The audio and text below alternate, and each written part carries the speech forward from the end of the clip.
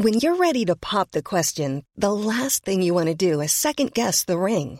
At BlueNile.com, you can design a one-of-a-kind ring with the ease and convenience of shopping online. Choose your diamond and setting. When you find the one, you'll get it delivered right to your door. Go to BlueNile.com and use promo code LISTEN to get $50 off your purchase of $500 or more. That's code LISTEN at BlueNile.com for $50 off your purchase. BlueNile.com, code LISTEN. Ukas annonsør i Foreldrerådet Ekstra.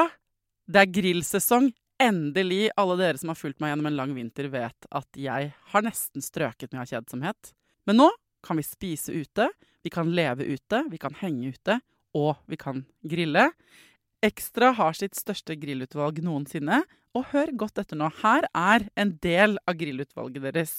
Habanero-pølser, salsiccia-pølser, black-aged pepper-pølser, cheesy bacon-pølser, beefy burger, cheesy burger, skinny burger, big beefy gourmet-burger, fiskeburger med hvitløk, fiskeburger med bacon, rødbet og søtpotetburger, soppburger, barbecue, grillfilet, svinenakke med oregano og tomat, urtemarinert fårefilet, brisket, eller brisket som det egentlig heter, T-bone steak, flank steak, tomahawk, laksefilet med pesto, laksefilet med sitron, scampi med hvitløk og urter, crispy fiskeburger med ost, kyllingfilet med sitron og urter, kylling overlår, gyros, kyllingspyd, smoke, barbecue, lårfilet av kylling og entrecôte. Takk for meg. Dette bare noen av produktene i Ekstra sitt største grillutvalg noensinne, og kommer blant annet fra Norges mest prisvinnende grillserie, Grill Perfekt.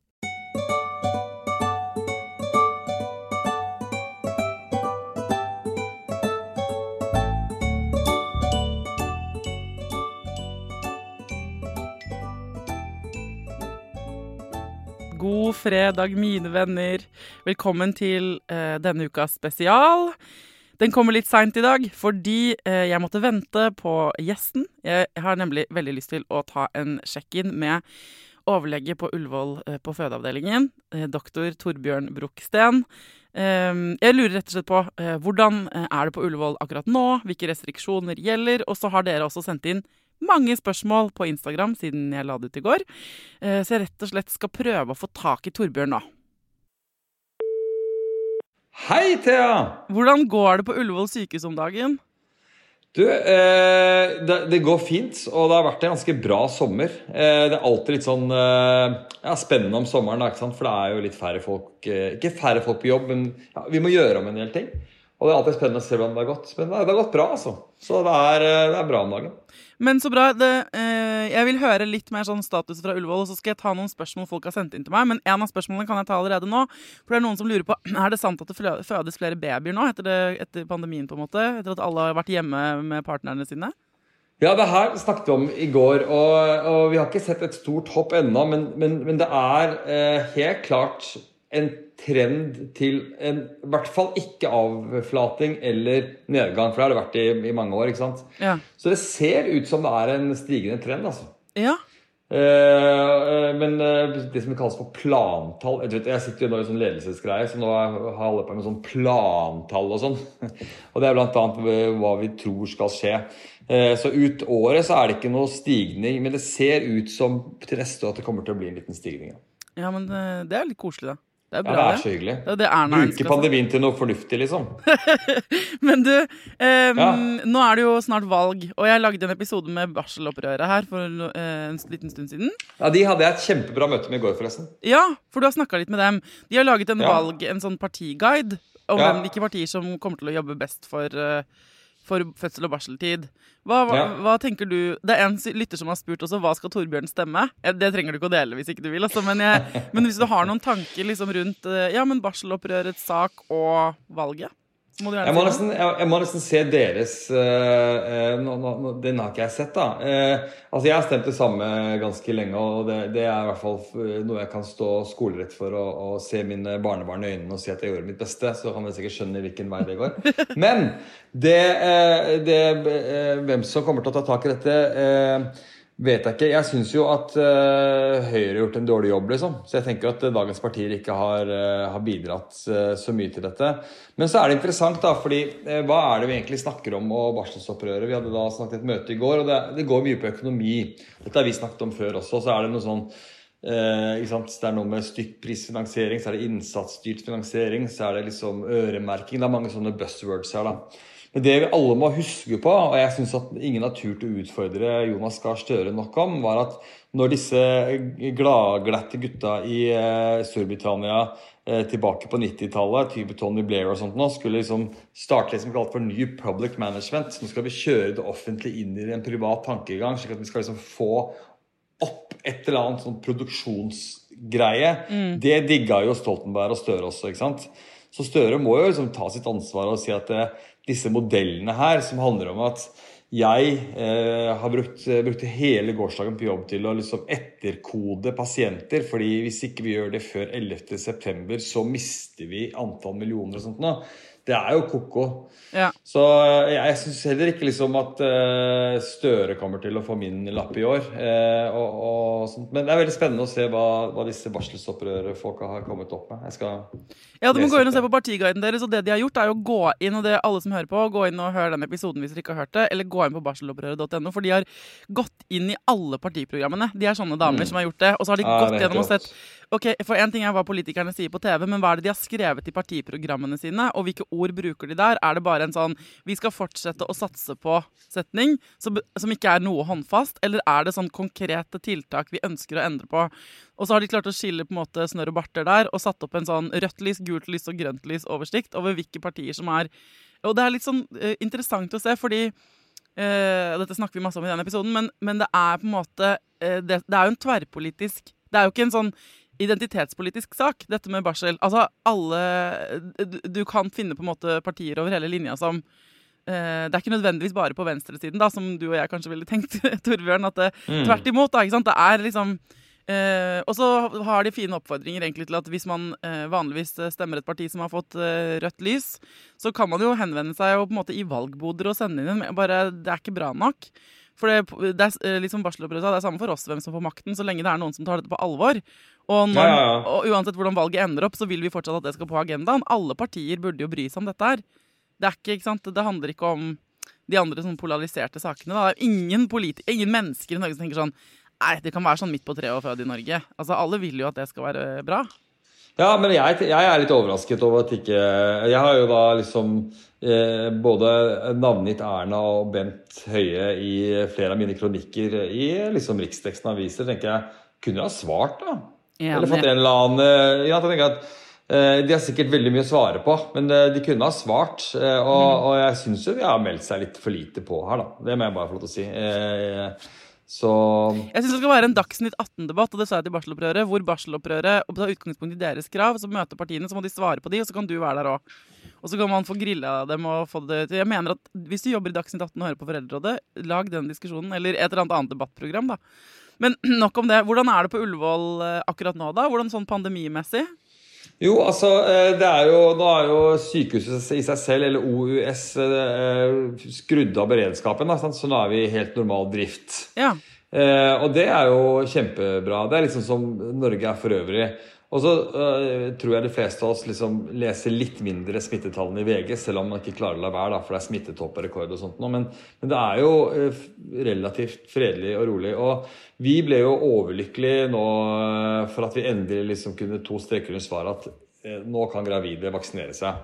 Ja. Andre tredje trimester primært. Fordi det har jo vært vårt problem, ikke sant? Altså, i starten av pandemien, dette har vi snakket om før, hvis noen vil høre på tidligere episoder, så var det som om vi gjør ikke få korona inn på avdelingen, for vi kan ikke miste en hel jordmorstab og føde av, ikke sant? Som helt vaktteam som ryker, da begynner ting å vakle. Men nå vi vaksinert, og det betyr at vi senker skuldrene, og vi bruker mindre munnbind, men vi likevel selvfølgelig driver med smittevern og sånt nå. Men nå jo stresset disse gravide da, som ikke vaksinert, ikke sant? Så de jo nervøse, for det ikke noen tvil om at smitten overalt. Så ikke sant? Som alle, digg optimisme på slutten av sommeren når det var lave smittetall, og vaksinene bare liksom sprutet på, og nå det litt stress igjen, fordi at gravide jo veldig lite keen på å bli smittet liksom helt på slutten da. Så jeg merker en stigende smittekurs fører med en stigende stresstendens for kvinner også, spesielt når de helt på slutten, ikke sant? Ja. Men de som sånn type andre trimester, de blir vaksinert, og da har jeg veldig tro på at høsten blir like bra som jeg trodde. Men litt sånn hiccup akkurat nå. Men det har noen spurt om. Hva tenker du om at gravide kan vaksineres? Så kan du bare, for noen synes at det virker litt skummelt. Ja, men alt med denne pandemien jo litt skummelt, ikke sant? Og så det slik, det jo det. Og vi vet liksom ikke helt 100% noen ting. Men vi vet jo, og dette snakket om I starten, at I prinsippet så blir gravide lettere syke, men vi har ikke sett veldig syke gravide enda. Noen har vært det, altså, men ikke sånn I forhold til resten av samfunnet, ganske på lik linje. Men det ikke noe tvil om at vaksinen det som har hjulpet liksom, samfunnet til å komme seg til hektene, og det gjort nok studier nå, som jeg har lest og kan se, til å liksom understreke at det ikke ser farlig ut. Og så vet vi aldri helt 100%. Det kommer sikkert til å bli VG-artikler om 10 år, liksom post-vaksine, post-korona, altså det kommer til å skje. Men så langt så ser det helt trygt ut. Så ja, bare kjør på. Og det litt sånn her I graviditet generelt, at første trimester alt litt shaky Stevens, for da skal liksom alt... Det jo hele den embryologien eller fosterutviklingen så spes da. At liksom, kommer det noe ekstra inn dit uønsket, så ikke det så bra, men I andre og tredje trimester så det bare vekst. Og som alt annet I svangerskap, trenger man medisiner, trenger man vaksiner, så det bedre enn å ikke gjøre det I forhold til eventualitetene. Så ja, bare vaksiner dere. Vaksiner dere den tydelige meldingen fra deg, og hvis man redd, så det fordi det skummelt, liksom. Ferdig. Ja. Du, det en som spør, hvordan synes du det har gått så langt I pandemien? Har det gått bedre eller verre enn du hadde sett for deg? Og da tenker vi selvfølgelig på deg og din jobb, ikke på deg og ditt privatliv nødvendigvis, men på deg på Ullevål på fødeavdelingen. Ja, det skjønte jeg. Ja. Jeg husker første sending vi hadde, så var det jo litt sånn, hva skjer nå? Da var det på vakt, og da var jeg litt sånn, nå vi så gira liksom. Det litt sånn der, this is not a drill, hvis man ser for seg sånn amerikansk TV-film liksom. Nå det for real. Ja. Nå Italia har for 2 uker siden kommet til Norge nå, så nå bare kjører vi på. Så skjedde det jo ingenting, så vi var veldig beredskap. Og selv om vi på en måte utdannet til å ta I et tak når det crazy, så vi glad når det ikke skjedde. Så det har vært veldig mye roligere enn vi... En worst case dere ble drillet på. Nemlig. Og vi drev og holdt på, hadde masse sånn av og på med smittevernutstyr. Hva gjør vi med akutte keisersnitt?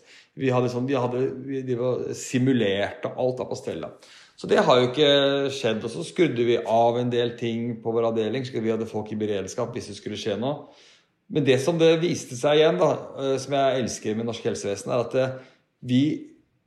når det ble trengt, så var vi liksom klare. Det tok bare liksom 2 knips, så var alt klart og oppe og gikk, og det ble hammet inn lettvegger på postoperativ, så man skulle skille smitte, ikke smitte. Altså, alt det rullet og gikk.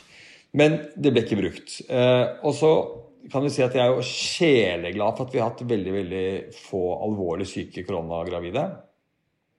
Vi hadde ganske dårlige folk under sin influensa, inklusive kona mi faktisk, som var kjempesyk. Ja. Sånn at liksom, det jo alltid belastende å jobbe med kvinner som så syke når de skal gjennom noe som på en måte så positivt. Så det har vi sluppet. Og så det den evige greia med liksom far utenfor eller innenfor når man skal... Eller medmor. Medmor, og ikke minst liksom føde alene, ikke føde alene. Og jeg fikk meg en lesestyver I går som forventet da, når jeg snakket med barselopprøret I forhold til den podcasten hvor jeg var sånn klar på at ingen føder alene I Norge, og så har det vært kritisert I etterkant. Den kjøper jeg. Her var det flere ting som viktig å si. Vi har klart å bemanne avdelingene, fødeavdelingene. Nå skal jeg bare litt sånn forsiktig og liksom putte... Så selve fødestuen bemannet, og det har vært topp jordmødre på vakt, og vi har fått til ting. Og så barsel, og det har det vært både under pandemi og etter pandemi, og der skulle vi selvfølgelig ønske oss at vi hadde mer ressurser. Og så har det vært vanskelig for mange det at man ikke har med seg mannen inn spesielt. Eller medmor. Eller venninna, eller partner. Ja. spesielt igangsettelsessituasjoner, det ser jeg har vært skikkelig dårlig. Ja, så hvis jeg skulle oppsummert det sånn, så var det overraskende bra håndtert, liksom opp med lettvegger og drilling på hva gjør vi med det og det akutte liksom medisinske perspektivet. Der har ting gått bra, og man har sluppet bedre fra det enn man hadde trodd, og det er bra.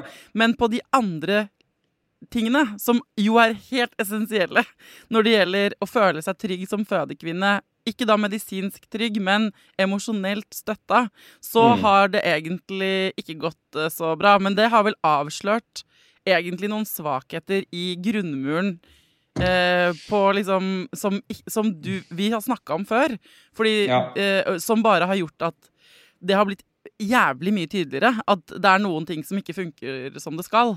Ja, det er det jeg tenker kanskje, altså vi skal liksom det jeg pleier å si til kvinner når de har hatt vanskelige opplevelser i fødsel, så sier jeg at vi må på en måte bruke det til noe, ikke sant? Og vi har vanskelige opplevelser nå i en pandemi i forhold til fødselshjelpen, så må vi bruke det til noe, nettopp som du sier at det har avdekket en del ting, og barsel spesielt, og igangsettelser, eller det som er på det før selve fødselen, og så har fødselen gått stort sett bra for de fleste, heldigvis.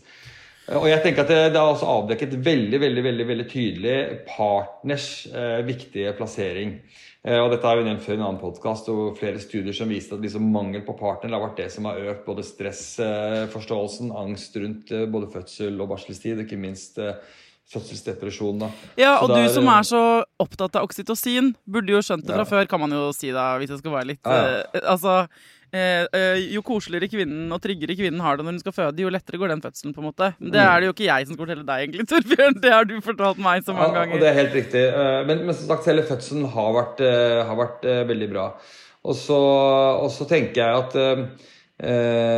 vi kommer til å lære masse av dette. Men så må jeg også si da at det har vært folk som har opplevd det bra på sykehus også, selv i gangsettelse og barselstid. Så det har vært begge deler. Blant annet min søster fødte på ditt sykehus i mai og syntes det var helt topp. Og det er jo det som er vanskelig. Hver gang vi snakker om dette, så får jeg melding fra noen som sier sånn, ikke snakk ned norsk fødsels. Det er kjempebra stort sett. Og så må vi si hver jævla gang sånn, det stemmer, de fleste opplever det helt fantastisk, men noen opplever det helt for jævlig, og vi må kunne snakke om begge deler. Og så er det liksom det store skillet her, er det jeg sitter igjen med er sånn, ja, men det er rart når man da først har oppdaget de svakhetene, hvor vanskelig det er å komme igjennom. Fordi det å bli møtt med, som du sikkert opplevde i diskusjonen med barselopprøret da, tall på hvor bra det har gått, når du prøver å uttrykke at noe har vært vanskelig, er på en måte irrelevant for den som ikke er en del av de positive tallene, hvis du skjønner. Ja, det er akkurat det. Men dette har vi diskutert i huet og ræva. Hvis man er usikker på Torbjørns meninger her, så er det bare å gå tilbake de siste 10 episodene vi har laget, og så har det... Men nå har du blitt enda mer sjef, så kanskje du liksom... Du er ikke så... Er du litt mykere i kritikken av egen... Ja, det hadde jo type vært hyklersk da, hvis jeg ikke klarte å opprettholde mitt eget syn. Men det er... Altså det var veldig viktig at barselsopprørmøtet i går, de var helt tydelige på at de er ikke noen tvil om at folk krummer nakken og jobber som bare det for å få til så bra som mulig. Og det er veldig viktig å påpeke at både de og jeg sier. Og så er det slik at noe av det som er spesielt i en sånn unntakstilstand, det er jo at vi er helt beordret til å bare følge de reglene vi får beskjed om det er å gå med maske i butikken, eller om det er å ikke la partner komme inn før det er 4 centimeter etablert fødsel. Så er jo sånn eye-capten, og jeg tenker at det er også noe vi kan snakke om senere. Vi er jo ekstremt lydøre, og kanskje vi er nesten litt for lydøre og snille av og til. Ja. Men det vi også har funnet ut underveis, og som vi har brukt ganske mye av, jeg jobber jo med det som heter Ullevål-team, som er de som håndterer de mest sårbare på OUS, og vi er veldig klare på at liksom, de som har hatt helt spesielle behov, naturligvis så er det viktig å på en måte bryte regelen for å tilrettelegge. Så vi har gjort det, altså. Ja, det er sammensatt tematikk det her. Nå skal vi over til noen andre spørsmål, Torbjørn, som folk har sendt inn. Skal jeg bare scrolle litt her. Ja, så kommer den her. Du kan godt si til Torbjørn og deg selv at episodene deres er helt fantastiske. Jeg fikk senket stressnivå før fødsel på denne... De fikk senket stressnivå før fødsel på denne overtenkeren i hvert fall. Jeg en sånn som trenger info, så disse episodene perfekte. Tusen takk. Så det var litt ros til oss, begge to. Vet du hva? Når jeg hører sånn, så blir jeg sånn skikkelig glad. Ikke bare sånn, det var hyggelig kommentar. Nei, jeg blir sånn overglad, fordi hva har vært mitt mål med hele den legegjerningen min? Jeg har vært lege i 20 år, jeg har 20-årsjubileum. Gratulerer! Så takk. Og det har jo vært, en ting å opprettholde god helse. Det har vært viktig selvfølgelig, å kunne faget mitt. Men trygghet å kjenne på det har vært så viktig for meg å få til.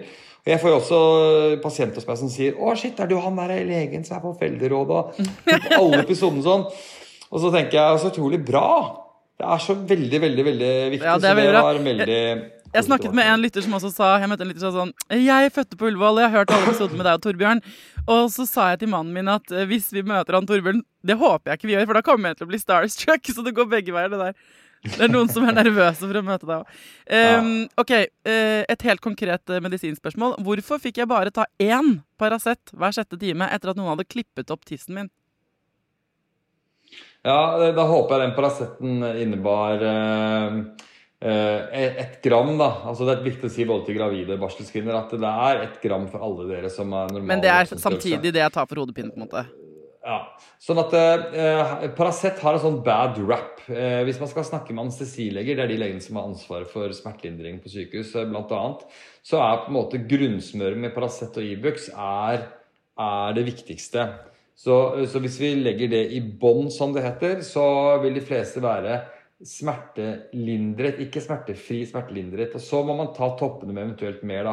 Og det tar vi med type Oxynorm, så vi gir det av og til. Altså, men det veldig viktig at de som i barsel sier fra hvis de har ordentlig vondt, fordi du skal ikke ha ordentlig vondt. Nei, så hvis du... For det det for lite. Det der siste du sa der, hvis man har ordentlig vondt, så må man si dette holder ikke. Fordi du har lov til å få mer enn 1 Paracet når du har født nettopp. Yes, og selv om du må få Oxynorm da kanskje første døgnet, det en sånn kjempesterk tablett, så ikke det farlig hverken for amming eller noe som helst. Og så det også viktig at man må si fra, fordi jeg har flere ganger da undersøkt de som har sagt fra at det ordentlig vondt, og så det ikke bare det klippet i mellomkjøttet som vi kaller perineum som men det kan være at det har vært en blodansamling, ikke sant? Eller det kan være, og det skal liksom følges med på, og kanskje man må tømme ut noe blod, altså det mange ting. Smerte en indikator på noe, og det der, jeg jo en som, jeg jo sammen med en sykepleier, og han sa til meg, for jeg har jo fått både blodpropp og brukket armen og det ene med det andre etter at jeg møtte han, og han har liksom observert meg litt, så sier han sånn, men du jo alltid, du undermelder alltid smerte, og det et eller annet som skjer i meg når jeg får vondt, så synes jeg det enda liksom litt flaut å innrømme at jeg har vondt. Så da jeg lå med brukket arm inne på et sykehus i Tønsberg, så husker jeg, da skulle de brekke opp armen og alt, men da hadde jeg fått en Paracet eller noe da, og så sier hun sånn, ja, på en skala fra 0 til 10, sier jeg sånn, nei, altså, kanskje en 6. Hun bare, men du helt hvit i fjeset, du svetter, og skjelver. Så jeg vil tro at du oppe på en 8, 9. Så sier jeg, men hvordan kan du se det? Det noen? Hun bare, men ja, det kan jeg se liksom. Jeg tror du underrapporterer litt. Og så han har fått støtte, min kjæreste har fått støtte i det. Og det det jeg tenker, det det som skjer med meg når jeg har veldig vondt. Det første som ryker da evnen min til å gi beskjed om det. Og det som viktig, ikke sant? Som jeg har lært nå, som jeg får dundret inn da gjennom kjæreste og lillesøster som sykepleier, og sånn, hvis noe ordentlig vondt, så må man si fra, fordi det så vanskelig for en lege eller for helsepersonell å se, ikke sant? Helt riktig, og det som sagt kjempeviktig, fordi av og til så det noe medisinsk bak, men en brukket arm jo dødsvondt. Men jeg har også brukket hånd og gått med det i 2 uker uten å si fra. Ja, det vondt å bli klippet i tissen nå, liksom. Ting vondt, og da må man si fra. Og akkurat smertestilling får vi til. Det betyr ikke at alle som har blitt klippet skal rope på Oxynorm, fordi det blir for mye, men det betyr bare at dere må si fra. Yes, og så det, og så finnes jo folk på andre siden av skala nå, men poenget at kroppen din trenger å hvile seg, og hvis du har dritvondt, så bruker du veldig mye energi på å ha vondt, i stedet for å hvile deg og bli frisk. Og så, jo mer vondt du har, jo vanskeligere å få til amming og sånt, så det henger sammen. Bra og tydelig svar. Be om mer smertestillende, og hvis de stiller spørsmålstegn ved det, henvis dem til denne podcasten. If you're looking for plump lips that last, you need to know about Juvederm lip fillers. With Juvederm Volbella XC and Juvederm Ultra XC, your lip look, whether it's subtle or bold, can last up to 1 full year with optimal treatment and no additional maintenance. Find a licensed specialist and see if it's right for you at Juvederm.com today. That's JUVEDERM.com. Add fullness to lips in adults over 21 with Juvederm Volbella XC or Juvederm Ultra XC. Do not use if you have severe allergies or a history of severe allergic reactions, or if you're allergic to lidocaine or the proteins used in Juvederm. Tell your doctor if you have a history of scarring or taking medicines that decrease the body's immune response or that can prolong bleeding. Common side effects include injection site redness, swelling, pain, tenderness, firmness, lumps, bumps, bruising, discoloration, or itching. As with all fillers, there's a rare risk of unintentional injection into a blood vessel, which can cause vision abnormalities, blindness, stroke, temporary scabs, or scarring. For full, important safety information, visit Juvederm.com. Ever catch yourself eating the same flavorless dinner 3 days in a row? Dreaming of something better? Well, HelloFresh is your guilt-free dream come true, baby. It's me, Keke Palmer. Let's wake up those taste buds with hot, juicy pecan-crusted chicken or garlic butter shrimp scampi. HelloFresh. Stop dreaming of all the delicious possibilities and dig in at HelloFresh.com. Let's get this dinner party started.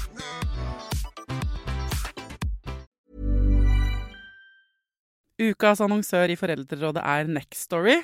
Det en lydbok- og e-bok-app. Altså du kan både høre på bøker og lese dem på telefonen din eller nettbrettet ditt. Og akkurat nå så får du 45 dager gratis, både til deg som kanskje har prøvd Nextory før, men også til deg som helt ny. Jeg digger at også de som har prøvd det før får lov til å prøve igjen. For å få 45 dager gratis, gå inn på nextory.no/foreldrer. Nextory har tusenvis på tusenvis av bøker du kan lytte til eller lese. Og i dag har jeg tenkt å anbefale noen bøker som faller innenfor det som kanskje kalles selvhjelpsbøker. Men den kategorien har jo litt ufortjent dårlig rykte, spør du meg. Den første boka jeg vil anbefale boka som heter Psykolog med sovepose. Johanne Refseth, som har skrevet den boka, var jo gjest her for noen uker siden. Den absolutt verdt å lese eller lytte til. Andre anbefalingen jeg vil gi deg Sissel Grans bok, men størst av alt begjæret, som handler om det å begjære noen andre enn den du er sammen med. Og jeg har også laget en episode med Sissel Gran om det temaet for et par år siden. Den boka fantastisk.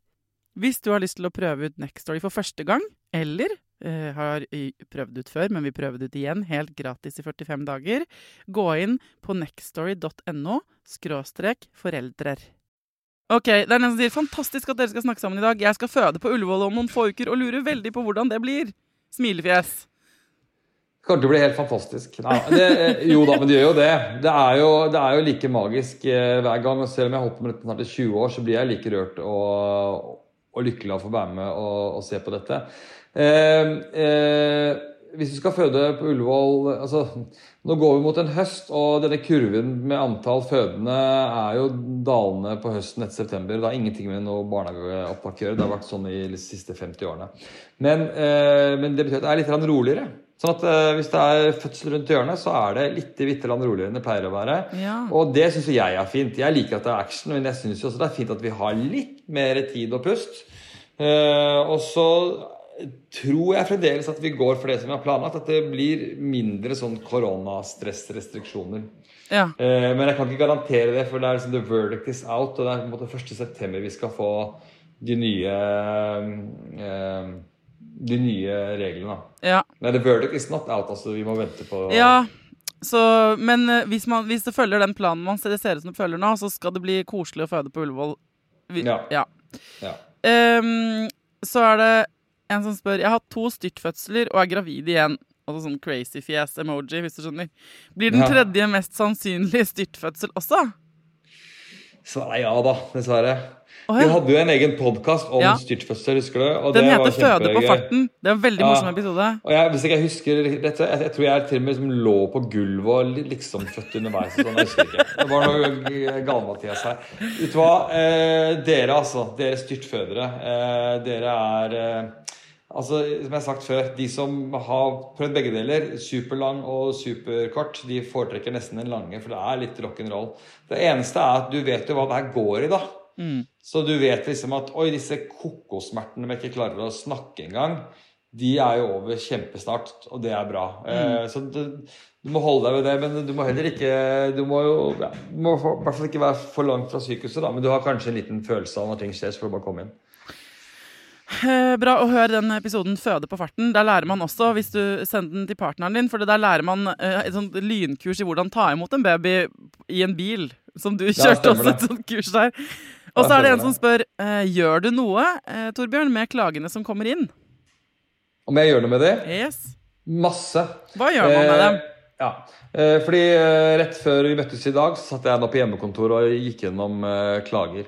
Og jeg tenker jo at jeg får et par klager i uken cirka, litt mindre. Og det egentlig ikke så mange med tanke på at det 7000 fødende på min avdeling da. Først så går klagen både til meg og sjefen over meg og de involverte under. Så da leser vi klagen. De kommer i 2 versjoner. Den ene versjonen gjennom NPE, eller altså sånne type statlige instanser. Det Norsk pasientskadeerstatning eller statsforvalteren lignende. Det på en måte sånne offisielle klager. Og da må vi svare ut konkret. Da må vi gi et referat for alt som har skjedd, og så får de alle papirer, og så det da en sånn sakkyndig som går gjennom og evaluerer klagen. Hvis det en sånn, altså, om noen bare skriver 6 linjer i en mail, så må det inn i et system, og det systemet må svares ut. Så hvis det 6 linjer i en mail, så vil jeg ofte ringe personen kanskje, bare for å avklare ting. For alltid skal sånne mail eller meldinger frem og tilbake bli litt sånn, hva mente han med den settingen og sånn. Og så dokumenterer jeg selvfølgelig igjen da, at snakket med pasienten og så videre. Og så, det behandlingsgangen, men så kommer poenget, gjør dere noe med det? Lærer dere noe av det? Eller bare kvitterer det ut? For det jo, da det ikke noe poeng ved dette. Ja, det gjør vi. Vi har en klagesak på gående nå. Den kommer vi til å kjøre i noe som kalles for fødeforum, og det en sånn et sånn samarbeidsmøte, eller fellesundervisning for alle på fødeavdelingen, jordmødre og leger. Og da vil det være en sånn typisk sak som vil bli brukt som bakgrunn for en sånn fellesundervisning. Da. Hva kan vi lære av denne saken? Det en sånn typisk ting som vi kan gjøre. Og så det jo klart at hvis det på enkeltpersoner, altså noen av mine ansatte, så blir det kalt inn på kontoret mitt. Jeg må sette meg ned og snakke med det. Men det sånn konkret, for det liksom sånn at du fører til helt konkrete endringer i praksis, eller, ikke sant? Fordi at hvis man har en klage, det veldig bra. Altså det viktigste at man blir lyttet til og tatt på alvor, og så at man blir fulgt opp kanskje, og får et møte med deg, eller en telefon fra deg, og at det blir liksom tatt ansvar for og sånn. Men så blir jo den som har opplevd noe kjipt, blir jo sånn, men hva skal dere gjøre med det? Og hvis vi skal ha et felles undervisningsseminar om det, hvor folk drikker kaffe og sier sånn, og så går man tilbake uten at man egentlig kanskje, og nå, jeg skjønner at ikke dere, jeg har all tro på at alle vil det beste alltid, men jeg tenker bare sånn, hva skal til for at man fører til liksom endringer i praksis, eller reglene deres, eller sånn? Det her et veldig godt spørsmål, og jeg må prøve å ikke svare politikeraktig på det. Nei, det må du ikke. Men dette her med fellesundervisning, det veldig bra, fordi da blir det debatter og diskusjoner og sånt nå. Og fordi veldig mye av klagene, men klagene veldig forskjellige. Noen konkret på en medisinsk handling. Dette ble gjort, det var feil. Ja. Det type pasientskadeerstatningsklage. Og veldig mye av det, og dette jo det vi har snakket om før, jo om opplevelse eller kommunikasjon eller lignende. Ikke sant? Og der det typisk sånn, nå må vi snakke om hvordan vi kommuniserer. Her det et eksempel hvorfor dette ikke feil, hvordan gjør man det annerledes og så videre. Det en sånn type fødeforumsak da hos meg. Og så det den kanskje vanligste klagen, som sånn ble ringt inn med rier, ble avvist, kjente meg ikke trygg, altså sånn, et eller annet sånn da. Og da typisk slutten av klagen noe sånt som, dette skriver jeg for at jeg ønsker at det ikke skal ramme andre. Sant? Det derfor jeg skriver det. Og dette vanskelig, ikke sant? Fordi for det første så kan man jo si, ok, nå har vi fått 20 sånne klager. For øvrig så blir sånne klager, de blir puttet også inn i en sånn statistikkbank, så man kan liksom se, det mer av sånne klager enn sånne klager nå, så kan man se liksom, så en ting den enkelte klagen, men den andre også liksom hva slags klage det her Så det spørsmålet, betyr at vi må bare øke ressursene på dit og dit og dit for å få det bedre til, eller skal vi drive mer opplæring, eller hvordan skal vi få det her til? Det jo også ting som vi gjør noe med internt, men vi klarer ikke ut fra liksom 10 klager på akkurat det til å si, ja, da må vi ha 1 million ekstra for å få løst problemet. Nei. Det får vi ikke til. Og det jo av og til det vi kanskje tenker vi skulle hatt da. Men helt sånn konkret, for eksempel hvis klagen går på at man blir avvist når man ringer inn da. Sant? Og da kan man tenke seg at sitter jeg med headsetet og koordinator, vet at alle fødestuene fulle, og det 2 som igangsatt som har begynt å gå i fødsel, og en dame ringer inn, så skal han prøve å styre flåten her, ikke sant? Og så det måten man kommuniserer det på som kanskje vesentlig, og så det av og til slik at det ikke plasser, og da må man trenere eller ikke sant, men la oss så si, sånne ting komplisert. Jeg skjønner, men jeg føler at det du sier mellom linjene her, eller det jeg trekker ut av dette hvis du som hører på nå har en opplevelse du tenker at du har tenkt på at du vil klage på, så det utrolig viktig at du sender det inn, fordi da kan Torbjørn plukke det opp, putte det i riktig bunke, og hvis det plutselig blir jævlig mange da, som klager på inntakskapasiteten på Ullevål sykehus, så blir det da, ikke sant, da får man beskjed om det. Det hjelper, det ikke sikkert det nok til at man faktisk får endret på det, og det burde det vært, det jeg helt enig i, men da, hvis man ikke sier fra, så går du kjære fødekvinne, går du inn i statistikken på alt gikk veldig bra. Ikke sant? Så du kan, på en måte, vil du havne i statistikken det topp å føde i Norge, eller vil du havne i statistikken det var ikke helt topp for meg, men det handlet ikke om sykehuset, eller vil du havne i statistikken det hadde vært fint for meg, men jeg ble ikke fulgt opp på den måten jeg føler jeg trengte. Det 3 forskjellige alternativer. Poenget at hvis du ikke gjør noe valg, og hvis du sitter stille med det, og har en vond opplevelse, så det ingen som får gjort noe med det heller. Ikke sant? Sånn at det tenker jeg at det å vite at klagen blir behandlet, og alle tror jeg skjønner at ikke det nødvendigvis, selv om det frustrerende og forferdelig, at din kjipe opplevelse ikke fører til en kjempeendring nødvendigvis, så kan det sammenlagt, ikke sant? Hvis mange sier fra om det samme, så man man jo sterkere da. Ja, for eksempel så har vi da et driftsmøte da, så sier jeg at nå har jeg akkurat hatt en klagesak på det og det og det, og her det tydelig at sånn og sånn, og dette her, sånn kan vi ikke ha det liksom. Ikke sant? Og da på det driftsmøtet så sitter jo da min sjef, og så sitter andre med seksjonsledere, og så kan det tas opp. Altså, det byråkrati selvfølgelig, men det man skal vite at det ikke sånn at klagen bare skannes og arkiveres. Og noen himler med øynene, liksom. Nei, det ikke sånn. Den vil røre noe. Og ganske ofte, og mye oftere enn pasientklager, så klager jo vi internt. Nettopp. Så hvis det koordinator som har sittet og tatt da disse x antall telefonene og måtte avvise så mye, så skriver hun, det vanligvis hun da, en intern klagesak på at nå måtte jeg sende 2 til andre sykehus, og så videre, så videre. Og så blir det også kjørt et system. Så det ikke noe tvil om at det ganske mange arbeidstimer, arbeidsuker, og så videre, som går rett og slett til å behandle og vurdere og se. Og det jo igjen med på å gjøre noe med hvordan vi skal planlegge for 2022 og så videre. Så dette her ikke bortkastet å gjøre. Tvert om så det bare å kjøre på.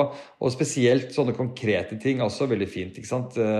Veldig fint å få inn, for da kan man kanskje ta inn den legen eller jordmoren eller hva som gjorde at ting ikke ble så bra, så kan man se litt på hva som skjedde her, og så lærer vi av det. Så yes, bare klag. Klag jo jeg har masse arbeidstid å bruke på sånne ting. Du, en siste ting det, og det tror jeg du svarte på i starten, men det fortsatt sånn at partner ikke får være med før etter at du har fått 4 centimeter åpning? Det sånn ennå, altså. Hæ? Men hvorfor det? Det jo korona-greier over. Ja. Jeg tror at det kommer til å snu veldig, veldig raskt da. Men det et, hva skal vi si, vi eksepsjonelt mye mer liberale og totalt tenkende enn bare før sommeren. Men hvordan da? Altså, men hvorfor kan ikke partner være med? Og det 4, jeg trodde 3 centimeter var aktiv fødsel, Har dere endret på det også? Nei, det ikke det. Aktiv fødsel defineres ikke bare av centimeter, ikke sant? Det defineres av mer etablerte rier, avflattet livmorhals og så videre. Sånn at det på en måte ikke bare, det ikke liksom, det ikke de berømmelige centimeterne i seg selv, det damen i fødsel ikke. Det en veldig vanskelig diagnose å stille for øvrig.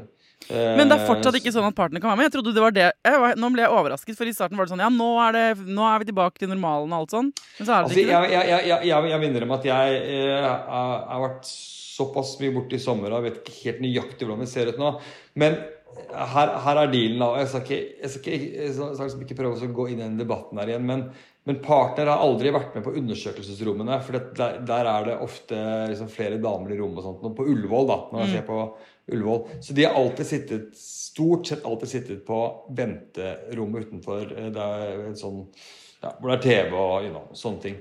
Og så har de i pandemien sittet i bilen som utenfor der igjen. Så det har vært dumt, men det har ikke vært krise. Men partner mye mer i gangene nå enn de var før, det kan jeg si. Ok. Ja. Ja, og så vi er sånn som vi i resten av samfunnet. Ting begynner å åpne opp, men vi liksom ikke helt tilbake. Nei, men for den enkeltindividet som sitter og skal føde nå, så akkurat det der dritviktig informasjon. Så det hjelper litt sånn her, ja, det kommer til å gå til. Ja, men jeg må vite ja eller nei, kan jeg ha en partner? Ja. Men det får man vel vite når man snakker med 1. september så blir det, altså til uka, så som jeg har skjønt det, så det her, så tas disse avgjørelsene mye mer sånn. Ok. Ja, men du, det var veldig deilig å skravle med deg igjen. Nå har jeg svart på, det kommer jo alltid flere spørsmål inn enn det man har tid til å svare på.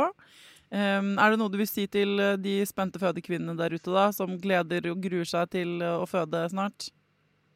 Du, jeg vil si at som alltid så det trygt å føde i Norge, og til barselsopprørere som hører på, så jeg helt enig om at vi skal sammen stå skulder ved skulder og styrke den delen av fødselen og tiden også. Så det vil jeg si, at dere hjertelig velkommen og at det trygt og fint. Og så vil jeg komme med en liten teaser, kan jeg det? Jeg kommer med en teaser, det gøy. Nei, jeg driver med mange prosjekter, og det liksom helt ut av det blå det her da. Men jeg driver og holder på med et prosjekt sammen med Villa Sult.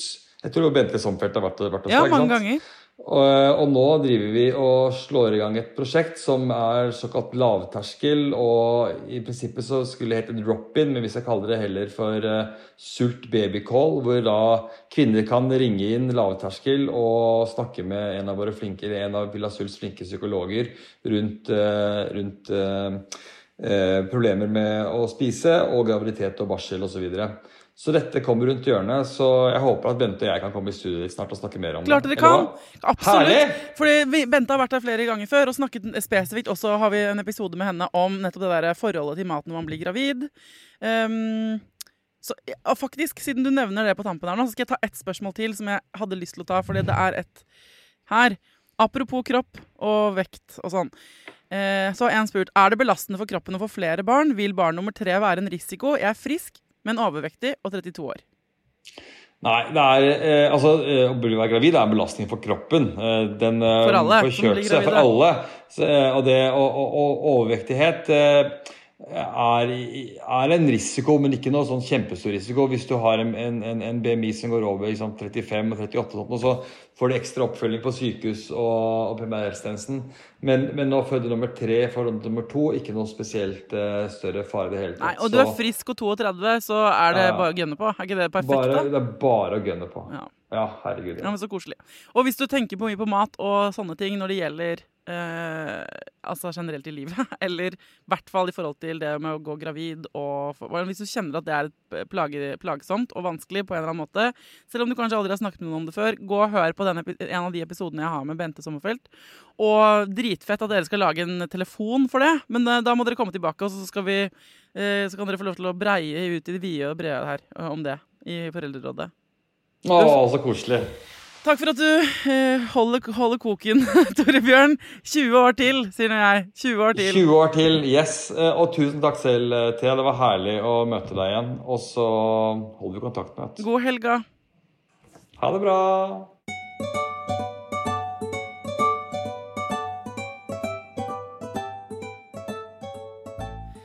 Det et eller annet med Torbjørn som gir meg skikkelig helgefølelse. Og det så gøy han har. Altså, man kan si mye om norsk fødselsomsorg, og jeg forbanna sammen med dere som forbanna, og jeg begeistret sammen med dere som begeistret. Og så må jeg bare si at akkurat Torbjørn, han gjør meg jævlig godt humør, ass. Uansett om vi snakker om kjipe ting eller fine ting. Det jo en grunn til at han i denne podcasten så innmari ofte.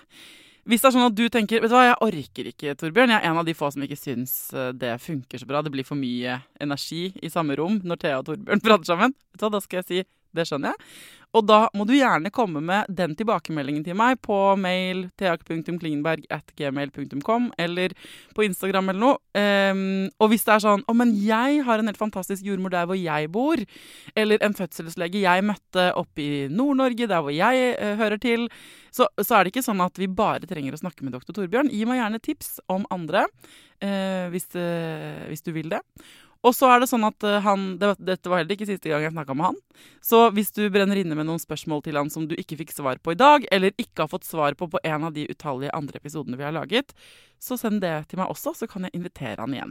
Ok, folkens, takk for at du hører på Foreldrerådet. Nå synes jeg du skal gå ut i sola, hvis det er sol der du er. Gjøre noe koselig, lavterskel, ligge med en du er glad i, kline med en du er forelsket i, ligge på sofaen helt alene hvis du ikke orker folk og trenger space, ta deg et bad i sjøen hvis det fortsatt er varmt nok, et eller annet som du har lyst til denne helgen. Og så snakkes vi på mandag. Til neste gang, ta vare på deg selv, ta vare på ungen din, og lykke til.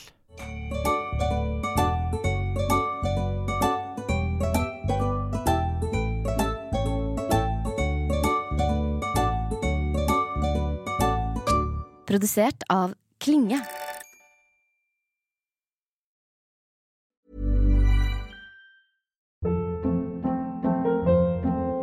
Hold up. What was that? Boring. No flavor. That was as bad as those leftovers you ate all week. Keke Palmer here, and it's time to say hello to something fresh and guilt-free. Hello Fresh. Jazz up dinner with pecan-crusted chicken or garlic butter shrimp scampi. Now that's music to my mouth. Hello Fresh. Let's get this dinner party started. Discover all the delicious possibilities at hellofresh.com. Hi, I'm Daniel, founder of Pretty Litter. Did you know cats tend to hide symptoms of sickness and pain? I learned this the hard way after losing my cat, Gingy. So I created Pretty Litter, a health monitoring litter that helps detect early signs of illness by changing colors, saving you money and potentially your cat's life. Pretty Litter is veterinarian developed, and it's the easiest way to keep tabs on your fur baby's health right at home. Go to prettylitter.com and use code ACAST for 20% off your first order and a free cat toy. Terms and conditions apply. See site for details. Imagine the softest sheets you've ever felt. Now imagine them getting even softer over time. That's what you'll feel with Boll & Branch's organic cotton sheets. In a recent customer survey, 96% replied that Boll & Branch sheets get softer with every wash. Start getting your best night's sleep in these sheets that get softer and softer for years to come. Try their sheets with a 30-night guarantee. Plus, get 15% off your first order at bollandbranch.com. Code BUTTERY. Exclusions apply. See site for details. Hey, it's Paige DeSorbo from Giggly Squad. High quality fashion without the price tag. Say hello to Quince.